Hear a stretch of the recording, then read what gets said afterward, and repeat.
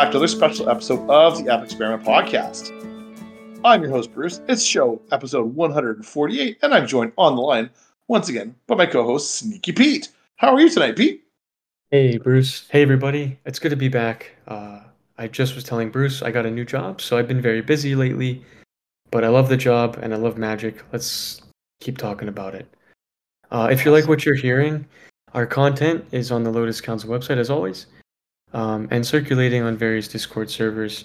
And this special episode is brought to you by Air Canada, Liquid Death, Water, I think it's called, and Cirque du Soleil. So there you go, Bruce. Go take us away. Cirque du Soleil, if you're out there and you actually want to sponsor us, like we're totally down with that. I'll ask somebody. Or Liquid Death Water. You two out there. We'd love some Liquid Death Water. All right, perfect. Yeah, but obviously, folks, if you want to get a hold of us, please check the show notes. Will have all the information. You can check us out how to get a hold of us. We'd love to hear from our audience. So please reach out. All right, ready to go? Yeah, let's run it down, man. Let's do it. Okay, here we go. Okay, we're gonna start with some garbage or great.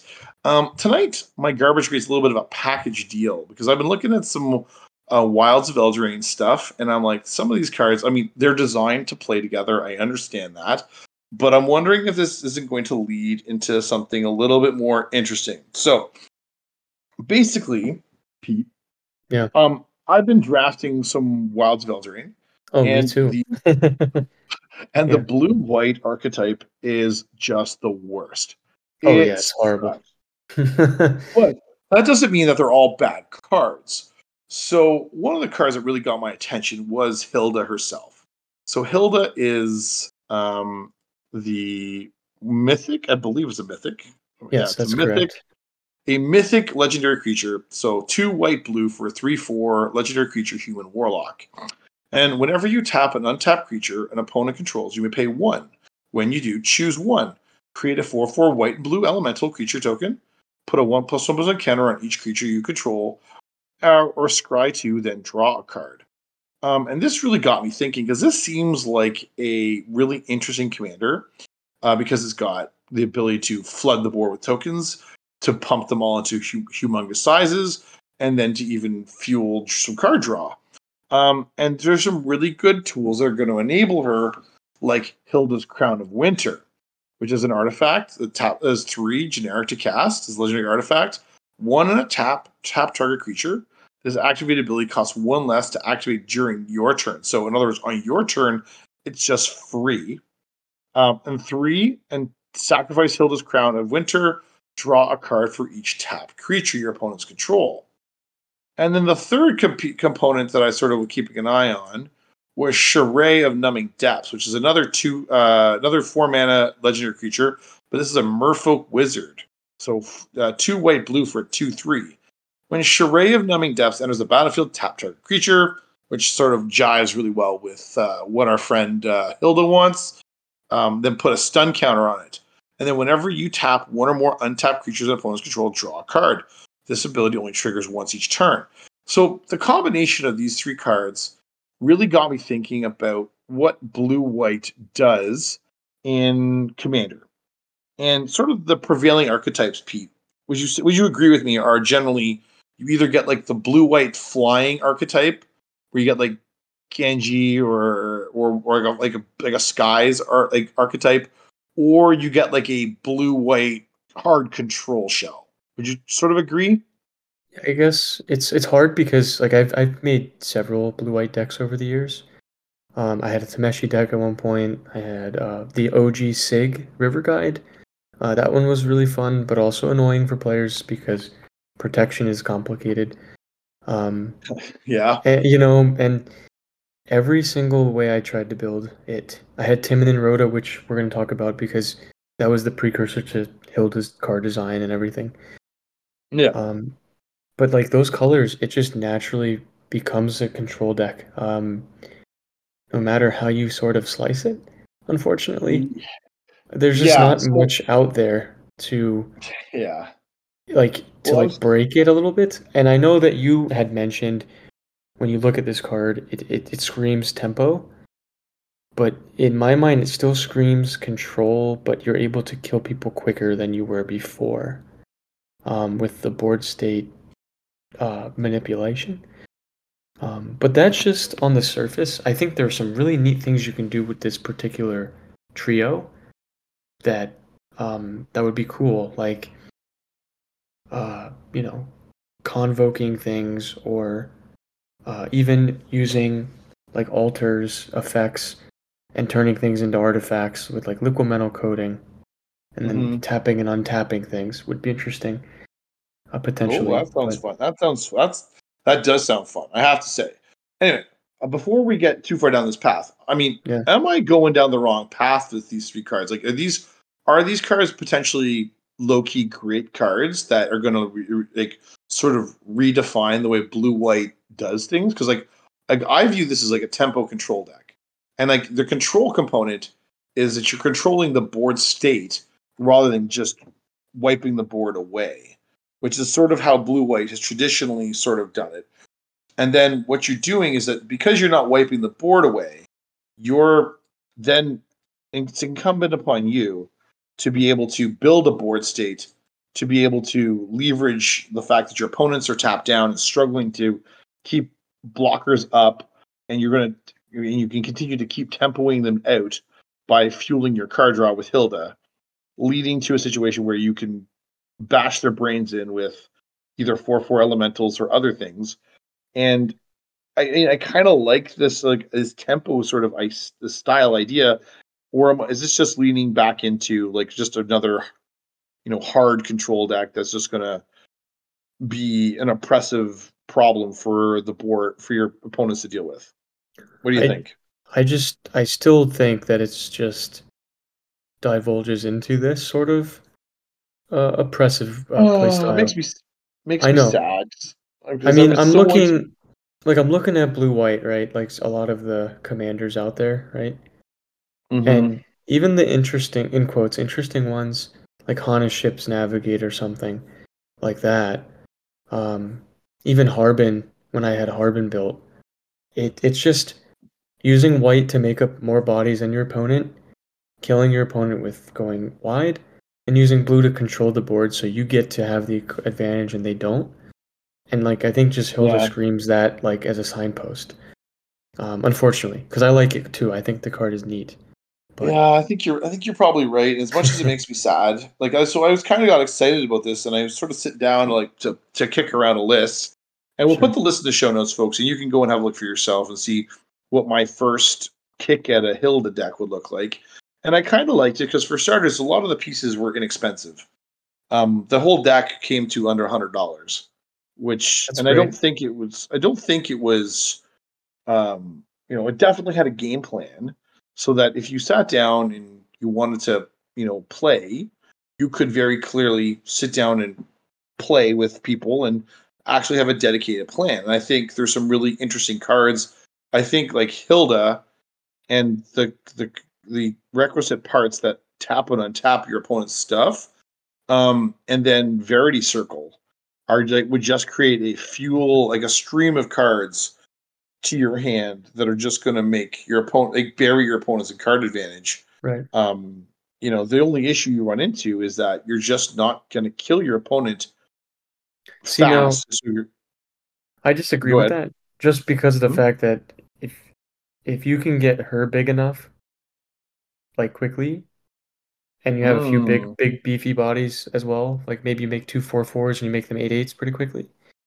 true. Um, I seriously think that the overall damage output is a lot higher than we would expect a card like this to put out. Hmm. Um, I but mean, we maybe you're have right. to. I mean, we'll have to wait and see. But when I played Timon and Rhoda, it was like over before turn 8, usually. Really, which So which in a, yeah, which in a casual pod is that's pretty pretty quick. it's pretty quick. I mean, there's lots. They're going to still going to be decks that are going to be looking to set up. Particularly if Mhm. you have a more expensive commander, you're still going to look. They're going to be still like in the process of setting up their board state, and you could be closing it out with. Well, I mean, maybe you're right here. So, Hilda is like like the Ice Queen makes like little ice like minions. It's kind of like you could easily just play all the board, like the choose a creature board wipe. You know what I mean? Hmm. Like choose Yeah, one, and you could rebuild real yeah. fast too. So the I other thing is like the suppose. resiliency of Hilda as a card. I think it's a kill on site card, uh, as I immediately. think I think you're probably right because like the fact this is really an army in a can, and Yep. that's what this is, folks. Like this is the sort of like reason I'm drawn to this is because there's just so much value stapled to Hilda that Hmm. like you can enable this so well, and um, I mean, she's like, just does everything. She's like a Swiss Army knife right. for like, so I if was you gonna need say. bodies, if you need bodies, she'll make bodies. You need to make them bigger, she'll make them bigger. You need to fuel some card draw. Well, fuel some card draw, and you're digging like a full 3 cards deep Hmm. every time. Like, Right. is that a preordain effect there on Yeah. her? Yeah. And So it's you're getting a sorry. preordain. Yeah. You should get a preordain on this creature on her every time you go and do the thing. And I think that's really, really potent. Like preordain is a very strong card. There's, been arguments for it to be like I'm looking at it here and it is like almost uniformly above $5 in most of the decks, with the exception of like there's a Commander Legends card that's worth $1.70. But like all the other prints are expensive. Like the preordains from is even in like the Middle Earth, like the Lord of the Rings set as a $7 common. So like the card's potent, and you're getting it for free, stapled to Hilda. Meaning this thing has like there's no doubt this thing has legs if you can enable it. Yeah. But yeah, Yeah. I'm just wondering if it's I'm just so I think what you and I are both saying here without having said it is that the Hilda could be great. Just she's probably not going to be fun because Right. So like we're gonna get into this later in the show as well. Um, just how do we balance these two concepts, right? Because Mhm. my type of fun might not be Bruce's type of fun. Um, and like maybe this deck would be interesting the first 10 times you play it and then you shelve it for a while. Yeah. It's one of those situations where like I don't think they realized how powerful that sort of triggered ability is. Well, Um, I think I disagree with you. I think they knew damn well that how powerful and oppressive it is. I think that's why they nerfed a lot of the other blue white components around it in draft, so that like unless you that's get true. like You get unless you all of get the like signpost cards, right? Like, yeah, yeah, if you get all the top cheese stuff, your blue white deck is going to smash.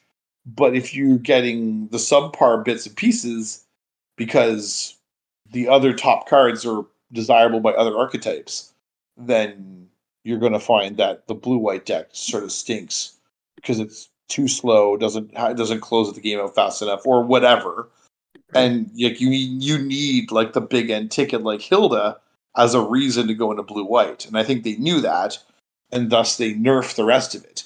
Whereas you would argue that the black red rats commanders aren't nearly as potent, right? Like think about it. Like there's a mono black rat commander we talked about last week that Yeah. has got some incidental graveyard hate.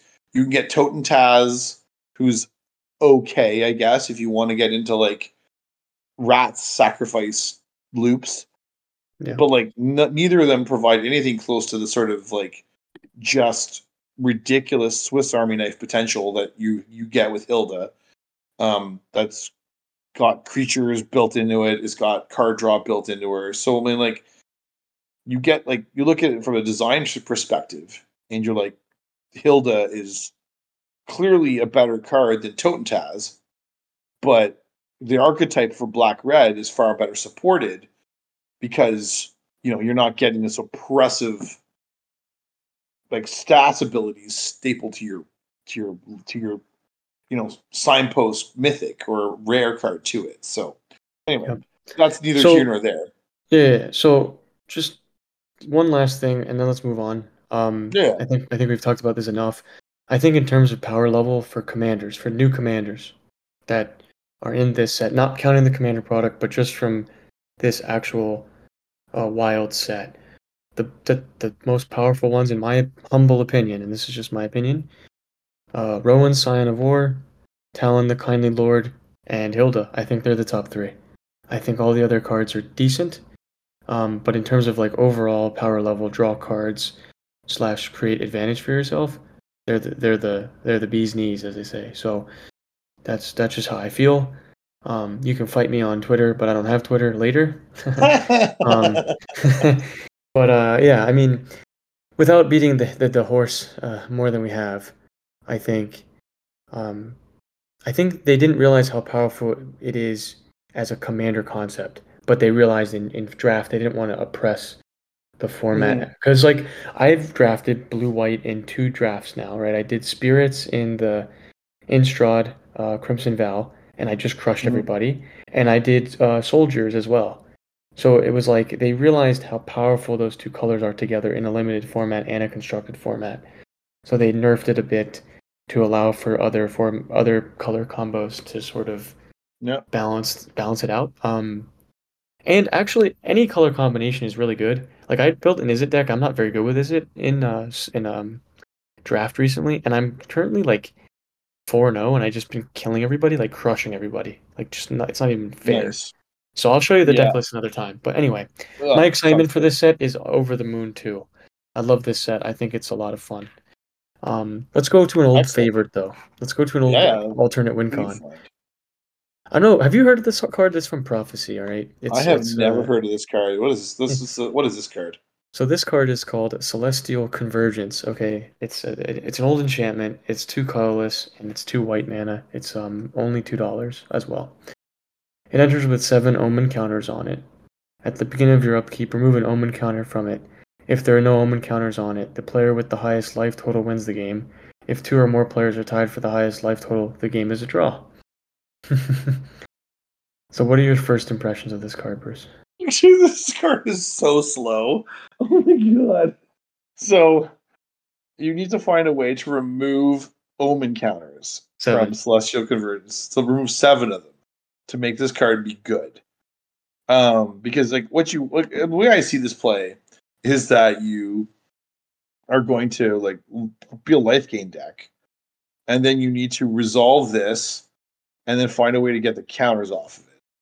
So does Vampire Hexmage work? Oh man, I don't even know. There's a few cards out there. There's a vampire that's 6 mana in one of the old so Vampire Hexmage would be, so you're playing a black-white deck with which is a pretty good life gain combo. Solemnity.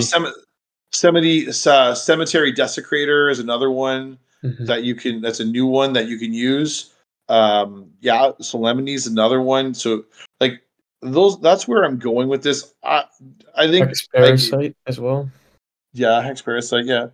I think the card is hilarious. Like, it's so funny. It's like, highest life total. Like, really? Like, and if you can enable the removal of those omen counters, this card could be hilarious. People are going to get just an alternate win condition like that is just so funny. So I think the card is like has meme value to it. I just think from the quality of the card, it's still a lot of setup cost to get you to the point where you can win. So you need a couple of different things to work together in order to pull the whole shebang off. And that really does leave you in a spot where you're vulnerable to having a backfire. And I mean, I guess in the worst case scenario is if you try and remove the counters and you're foiled, you just now have to draw the game out. But drawing the game out for 7 turns to remove all those counters is a big ask, to say the least. I mean, it reminds me of like Oloro, right? Oloro is a very, very boring commander that usually doesn't have a fast way to win the game. So I guess this is a nice way, a fun way, I would say, to try to win the game in a way that people don't see normally. Yeah, for sure about that, for sure. So like, I mean, it's not perfect, right? It's one of those weird enchantments that like I would love to see in a game one day because it'd just be funny. Because it's like everyone's in a race, like a very slow race, but we're all in this race together. And I think it sort of is one of those communal sort of cards that makes the game enjoyable. So it appears in uh Aralwa Samite Master, 3 white for a 2/3 cleric legend. X and tap, choose one. Prevent the next X damage to be dealt to target creature's turn, or gain X life. Spend only white mana this way. This seems like objectively like hard to build around. I mean, I would not play this in mono white. I'd be playing this in like I don't know, like straight like I guess a straight a straight black white deck, a black white life gain deck, and I'm looking to like dump the counters off of it. Like that's what I'm seeing. But like it's in 99 decks of Allura, 99 decks of Aloros. So it's like less than 1% of all Oloro decks are running this. What about Perry the It Pulverizer? Does anybody run it in that deck? doesn't even show on the list. Doesn't even track. Oh, interestingly enough, right? That's a neat way to But use that and utilize it in an interesting but way. it appears but guess it appears in Glunch. That's awesome. It So like appears in it all Glunch. just comes full circle. All the good cards are played in that deck. Yeah, apparently all the good green white cards show up in Glunch. All right, let's move Um, on to what our main sort of discussion is, which is the sort of subjective way that we look at salt, and not yeah. table salt, and not sea salt, and not seasoning for food What about or magic Himalayan salt? cards. That's Himalayan some good salt? stuff too, actually. The I pink like that. salt is good, man. Yeah, it's good stuff. Like I Yeah. like it. I like I like to cook with it. Anyway, Hmm. yeah. So we're talking about salty decks and salty cards in which because I saw a tweet on X, I guess it's now called, not Twitter. What formerly known was Twitter. And it basically was asking the question like, which of your decks are the saltiest? And it sort of got me thinking like, what makes a deck salty? What characteristics do salty decks sort of have? Um, is it worth our while to have salty decks or decks that induce salt in our arsenals? Like, Right. so I wanted to have a sort of like a little more of an in-depth conversation around salty decks, and I think maybe you and I, Pete, are probably not necessarily the greatest people to have this conversation Right. because I think you and I, and I think I mean, hopefully, the people listening to us are getting the sense that you and I are at a stage in our playing careers where whether we win or lose the game or not really is not why we play the game. No. And so when we sit down to play with our Yeah. friends, whether it's in person or spell table or whatever, we're really just looking to enjoy some time with our friends and and see something cool happen. That's what we really want to see. And so at the end of the day, like if I win the game, like I don't care. If I lose the game, Right. I generally am not too bent over it. Um, and so consequently, so my understanding of what a salty card is probably different than lots of players. Now that doesn't mean there's certain cards I don't like seeing or certain archetypes I'm not particularly a big fan of, but I don't think I'm really a great representative of what salty decks are like because I just don't give a hoot. Yeah. I So know. anyway, Yeah.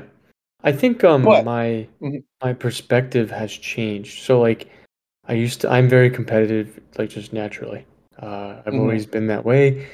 Even if I don't see it, I've noticed it recently like where I think I don't actually care about a situation, but I end up caring a lot. So I've always cared a lot in general about mhm, whatever I'm passionate about. Um, to the point of where, it could be obsessive or whatever. So I've tried to dial it back over the years, right? Balance myself out anyway. But um, in this case, playing with people that have been playing all kinds of different things and like exposing me to more ways to play this beautiful game that we like to play has desensitized me to like feeling upset when something crazy happens. Like I've been in games now where Decree of Annihilation came out and no one could win the game because no one could attack each other, which was funny. Or like Time Sifter, where someone early on cheated it out and they didn't end up taking any extra turns. The guy to my right took 3 and couldn't do anything really with the extra turn. Good But heavens. it was just funny. It was just a funny situation because I think the people I was playing with just they just don't care as much. Like they just want to do some fun, weird, janky thing that you're not gonna see every single day. But it takes a certain kind of person to desensitize themselves from this inherent nature of us that we want to win and be the best. Yeah. In any format that we play. So Yeah. I've sort of just pulled the reins back because I've been in the situation, Bruce, where people have gotten very salty at me for things that I have played. Like I remember I played Mesmeric Orb on turn 2 in my Rutstein deck against a guy in a pod, and the dude just conceded, and I'm like really? Like it's turn 4 and you're upset that 2 lands went into your bin. It's like I don't like when people mess with my deck, and I'm like, but everybody's doing it. So I was just thinking to myself, like, I think some people who get really upset at cards that you would think you and I normally wouldn't care much about it, it's because either A, they're not as experienced playing different sorts of formats or different kinds of cards, or their power level is low enough that they've never seen anything higher than what Right. they're at, right? Right. So like Mm-hmm. it's like bringing a water gun to, I don't know, a paintball tournament in the sense of like Yeah. you're gonna get some blows, it's gonna sting. Um, Mm-hmm. where like Bruce and I, we've dealt with a lot of that with friends that we love to play with and people that really have upset us in the past. So, I mean, what is your experience? You've Yeah. been playing longer than I've had. You've also played at a time where Magic was this arms race with like pitch with like toothpicks. So I guess I'd rather hear your side of this coin So because you know, yeah. I mean, so I guess at the time there was a time when there was a number of sort of salty sort of styles of decks running around. Um, there's like I definitely recall there being quite a bit of salt around like Ural the Miststalker, which is now a card which is like essentially obsolete because it was a Voltron deck that you was very difficult to interact with, right? and I there remember was that one was fondly. yeah, it was hard to interact with. So people got salty over that sort of stuff.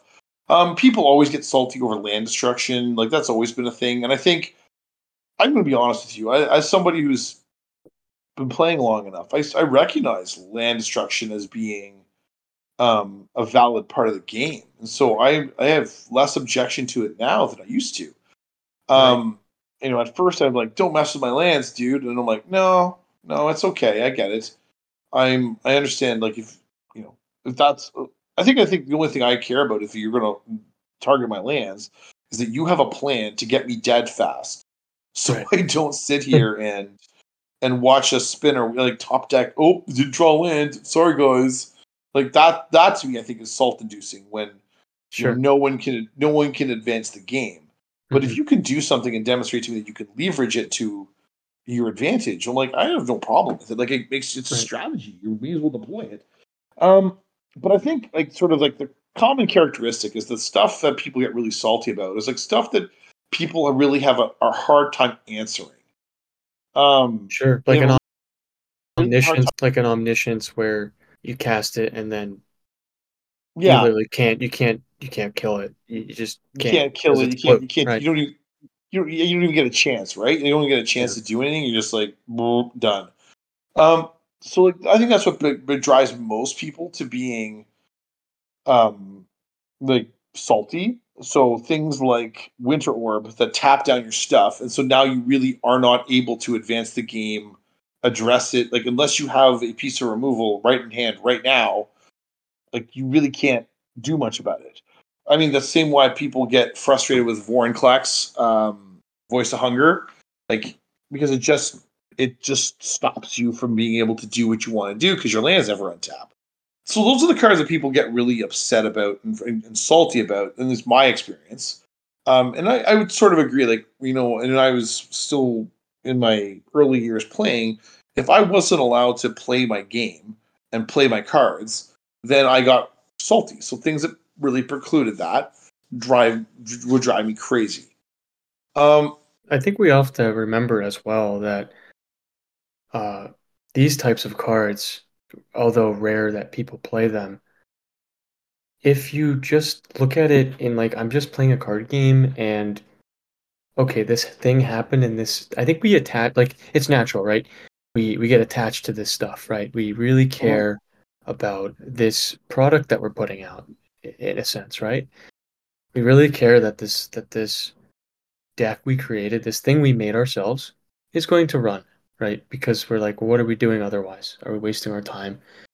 But I think Yeah. if you look at it as a way of like a learning experience in general, like when Winter Orb sticks in a pod that I play in, I'm like, okay, Oof. I just need to take my. That's rarely happens, of course, because I haven't seen it in like maybe 2 years now, maybe three.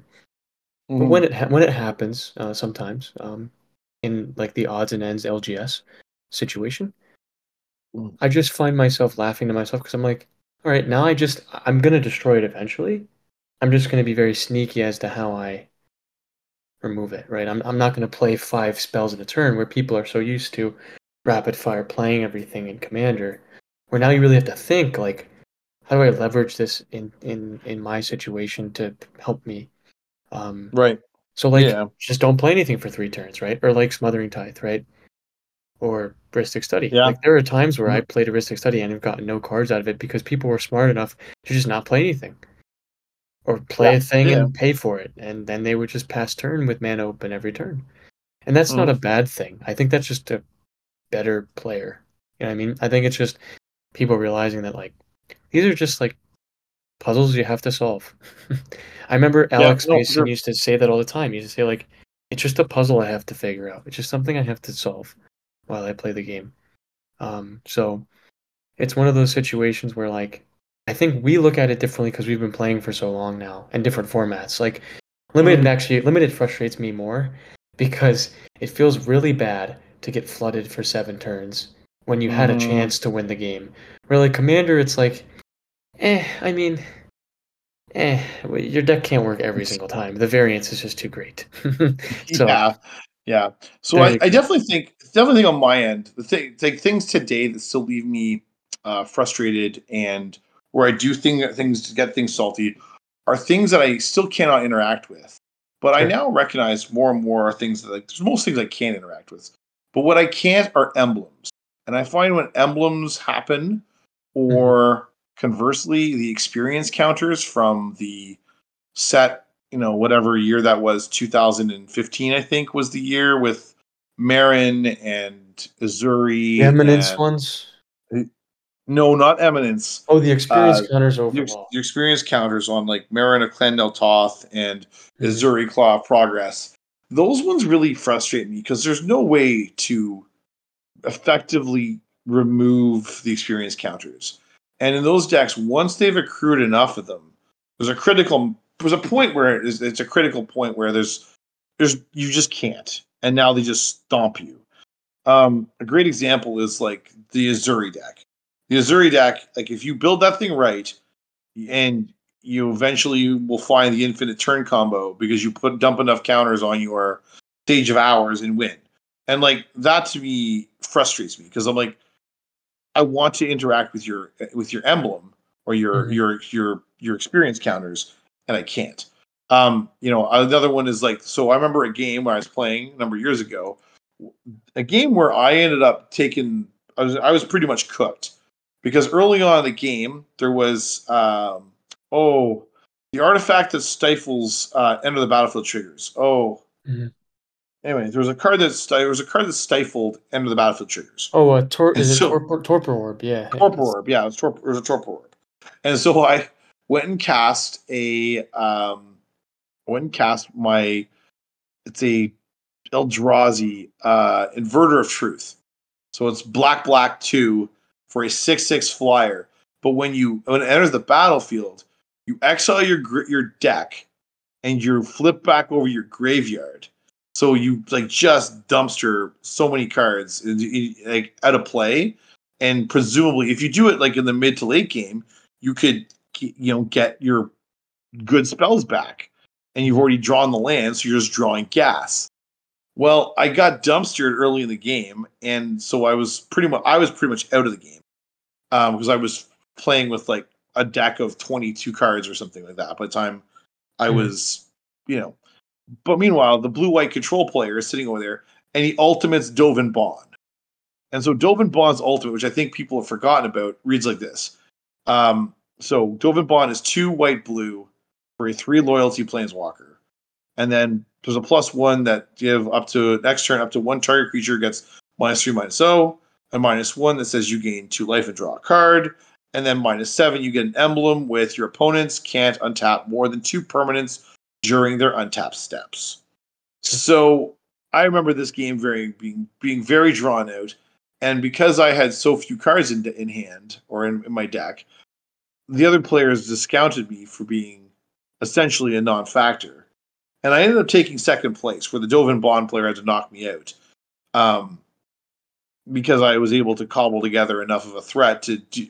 But I just didn't go quietly into the night. But I couldn't get over how I was unable to interact with this Dovin Bond, and because it's an emblem, and it's just so stifling to not be able to. That's essentially Winter Orb right there. Right? That's Winter Orb effect. Yeah. So you get a Winter Orb on a planeswalker. Disgusting. And so it was a very frustrating experience that particular night. Yeah, I mean, emblems are, annoying, like the Chandra uncounterable emblem where it just stacks every single turn. Yeah. Or I was able to do this recently in a game where I got Venser, the blue-white one, to ult twice. So every time I cast a spell, I could exile 2 permanents. Oh my goodness. So like that was kind of ridiculous. I ended up killing everybody with like a Inkmoth Nexus land because I literally couldn't do anything else. I didn't draw anything to like speed the game up. So yeah, I could see that being annoying. I think it's more so again, just the perspective, right? Like, okay, the guy gets the emblem. What are you gonna do? It's one of those situations where like there's not much you can really do except laugh about it and shuffle up and play again. At the end of it, that's what all we could do. It was like, So I was holding on to trying to see if, like, well, maybe. I was pretty clear I wasn't going to get the win. I mean, I'll use the example this past weekend. Same thing. I was playing on Saturday night, and my brother is playing Orvar. And Orvar is a very difficult deck to play against. And he ended up having a situation where he had 6 Orvars on the battlefield through various means. Yes. And so I had been able to build a pretty good board state. I was using Tatyova, Steward of Tides, which is the 3 mana Tatyova from Dominaria United. And Tatyova is pretty interesting because she makes you an armada of flying 3/3s. And so I had a really pretty sizable air armada. And I looked at George and I said, George, if I attack you, am I going to lose all my creatures because you're going to blink whatever you were blinking to bounce all my tokens or bounce all my lands and like leave me totally out to lunch? He's like, yes, I will. So I was trying to find a way to balance like knocking George out, my brother, and the other 2 players without making it so obvious to George that I was going to have to like not try and knock him out like explicitly.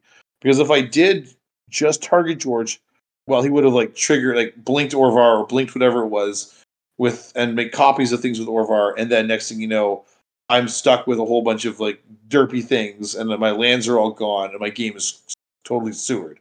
So I was trying to be sneaky about it, and like, but I was pretty sure I was cooked, and that Orvar was going to get the win, and sure enough, he did the next turn. Like the Triskelion that he had, and the dozen Sol Rings, was enough to convince me that I was probably dead to rights. But the long and the short of it is like I found like the experience difficult to try and like really play for anything other than second place, and well, second place is what I got. So anyway, but I guess it's a matter of perspective. I again, and then just I think being patient with ourselves, right? Like let's like take care of yourself. If you're finding yourself being a frustrated audience about cards that are being played or archetypes that you don't enjoy, like maybe Landfall really upsets you or something because of how much value they create in such a short amount of time. Um, Mm-hmm. or like maybe you just very much dislike, I don't know, Flicker or Counter count spells or planeswalkers or yeah, a specific permanent type or something. I don't know. have you? Maybe I maybe definitely remember. play Oh, go ahead. Go something. ahead. I was gonna say maybe just play like a different format or just see like how um how you can expand the game a little bit for yourself. So Mm-hmm. you're not feeling frustrated. Yeah. Because there are times where even the best players in the world get frustrated. It's a natural thing.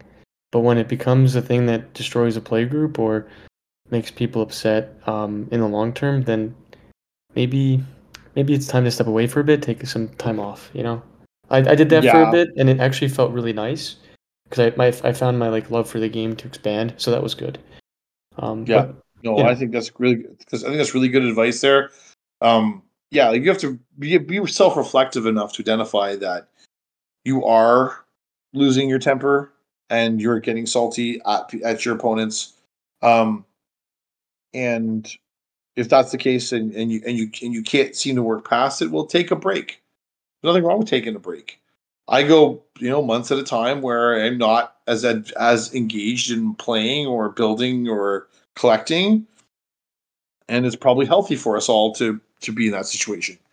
Um, the it's a game after all. It's supposed to be for fun, and if it's not fun, then you know, unless you're playing for big time money, like and where it's your job and you're a professional, like if you're like me and Pete and you're playing on the weekend because you want to spend some time with the boys and it's kind of something fun to do, well then take it for what it is. Like I look at Magic now as a social outlet where I can sit down with my friends, whether it's my sit down with four buddies on spell table because we all have kids and it makes it easier for us to play conveniently, or if we can manage it to get together in person and play and enjoy playing in person. Either way, like it's just an opportunity for me to sit down with my friends and enjoy the experience. And so the salt I find is not conducive to me enjoying my experience. So when I sit down and play, and I think Pete likes playing with me because I don't get salty. He routinely stomps me with all his funky decks, and I don't it's just like I just take it like, and I think having played with him and Alex, who's been on the show, and we've mentioned on more than a few occasions as being particularly ingenious with his brews. sure. Um, we get a pretty good situation where he used to stomp me with Quain all the time. Oh my goodness, Quain was a problem. Which sounds like so silly because it's like such a cute little blue white bunny rabbit, and then you knew nothing good was going to happen. He's like, "Oh, you want to draw a card, Bruce, and gain a life? Yeah, I'd love to." They're Mason. Oh, I'm just gonna, hull breacher you, and then I'm gonna, you know, fascination everybody for a bajillion. I'm like, oh, Yeah. never mind. Like I'm done. Well, like we've had really good times where people have played some really messed up things against us, but we still Hmm. had a good time because we knew that like we didn't take it personally. Because when you take it Yeah, personally, that's when it becomes more than just a game. Um, yeah, you're so not wrong. if I leave the audience with anything, it's just don't take yourself too seriously, please. It doesn't hurt. It doesn't help. Sorry, it hurts more than it helps. And Yeah, and I think just going to the core of like why you play this game, answering that question will probably help in putting things into perspective when things get challenging, when cards are played that are deemed unfair to you. Um, just remember that we've all probably been there with specific cards, and hmm, we're all growing and learning together when it comes to this game, especially with the way cards are learning, like with like how we're trying to interact. I mean, the game is evolving in the last 5 to 10 years, 20 years. All right, like so we have to adapt, and it's yeah, hard, for sure. and it's a difficult thing, but it's why we come back every year. For every box opening, for every streamer, um, Yeah, yeah. for every format warping card like Agatha's Soul Cauldron. So I don't know. Is that warping? Anyway, I don't no. know. One of the things that you listed here, Pete, I thought was really interesting was a website called Commander Salt that goes and measures or tries to quantify how much salt your deck is going to produce from the list. And I mean, I think it's kind of funny that um, like it tries to measure it. There's also a salt score on EDH Rec, which I think is also kind of funny to look at too. But um, you know, so we've got some pretty interesting things that are out kicking around. So I'll just give an example. Like we Pete and I have been playing around with this website now, where we've gone and put some decks into it, and let's give you guys a hint, like a sense. Like the Hilda deck that I brewed today, had a pretty low salt score, like a C plus. Like that's not particularly salty, but it's also not particularly powerful. The you Pete put in like a red green werewolves deck where again very low salt score. It had a D plus for salt score, but was a little bit higher power level wise. And just generally as a rule is more. It's an interesting way of kind of quantify the notion of salt and how salty things and decks are going to be. What do you want to share with how much do you know about this Commander Salt? Like, Yeah, is this something that you refer to when you build or? not at all. It's more of like someone put it in one of the Discord servers I'm in and was joking around about it, and I was like, this is funny and interesting. So I'm gonna just throw some decks in there and just see like what they say about it. But it's an algorithm that, like everything else, is not perfect. No, So it's not. like my decks are a lot lower than I think they are because when I actually play them, I'm the pilot, right? And this is my airplane, right? I'm the captain, this is my ship. Or like Yeah. an algorithm that relies on other people's subjective knowledge of the game really doesn't tell you the whole story. Oh Um, no. so I think it's a really neat tool. I think like everything else, Architect, Moxfield, all of the other ones that have the salt scores are an interesting way to look at cards, but I don't think you should use it as like your I can play this card or I can't play this card. You should talk to your play group first. Yeah. I'm So looking at the saltiest cards, and I'm not surprised by any of these cards either. Most of these cards are cards that are kind of no fun or OP or ruin the game. So like Stasis, Winter Orb, Static Orb, Vorinclex, yeah. you know, win conditions like Expropriate and Thassa's Oracle, land destruction like Armageddon, Jockelhops, Obliterate, Devastation, Ravages of War. You see a trend there. The mass Yeah. land hate is like not appreciated. So, and then Yeah. eventually you end up with things like Dockside Extortionist and Urza Lord High Artificer as being, high end targets for this too. So, no, it's interesting to have think about like salt and like how we build things and how we respond to decks when we see things that are powerful. I think is a really interesting conversation to have, and um, something for people to think about as they are, sitting down to play their next game. You know, if what happens if something pretty busted happens, how are you going to react? Are you going to be respectful, considerate, kind, and all that stuff, and to make the experience good for that guy who just did something cool? Did he has he done the same cool thing 3 weeks in a row now at FNM, or is it a new player, first time out, did something cool? How are you going to measure that or just interact with that? So basically, just how to be a decent human being if you lose. Sure. Anyway, I think it's a good conversation to have. And I think it's good for players to sit down and reflect upon, really, and really sit down and think about how they do stuff, because I think that makes a big difference. I agree. Anything else you want to say on Salt, or I think that's pretty much it? Yeah, I think we've covered it. Again, it's a topic that it's different for me and you. Every player is different in their perspective on Yeah. things and what's fun and what's not. I mean, there are plenty of situations where I've been on both ends, right? Where I've gotten upset or where I've made people upset. Sometimes I like to push people's buttons if I deem them to be jerks. For whatever reason, some people choose to play things that uh, make it so other players cannot play the game. So I don't really take kindly to that as much. If that happens every game, that's when I think it's a problem. But if you do it once or Mm. whatever, I don't care. Yeah. But normally I just try to play my game, you know. And even if everything is horrible and then winter orb is out and land and static orb is out and I'm just sitting there and I can't do anything, I'm still just enjoying the moment. I at least I try to.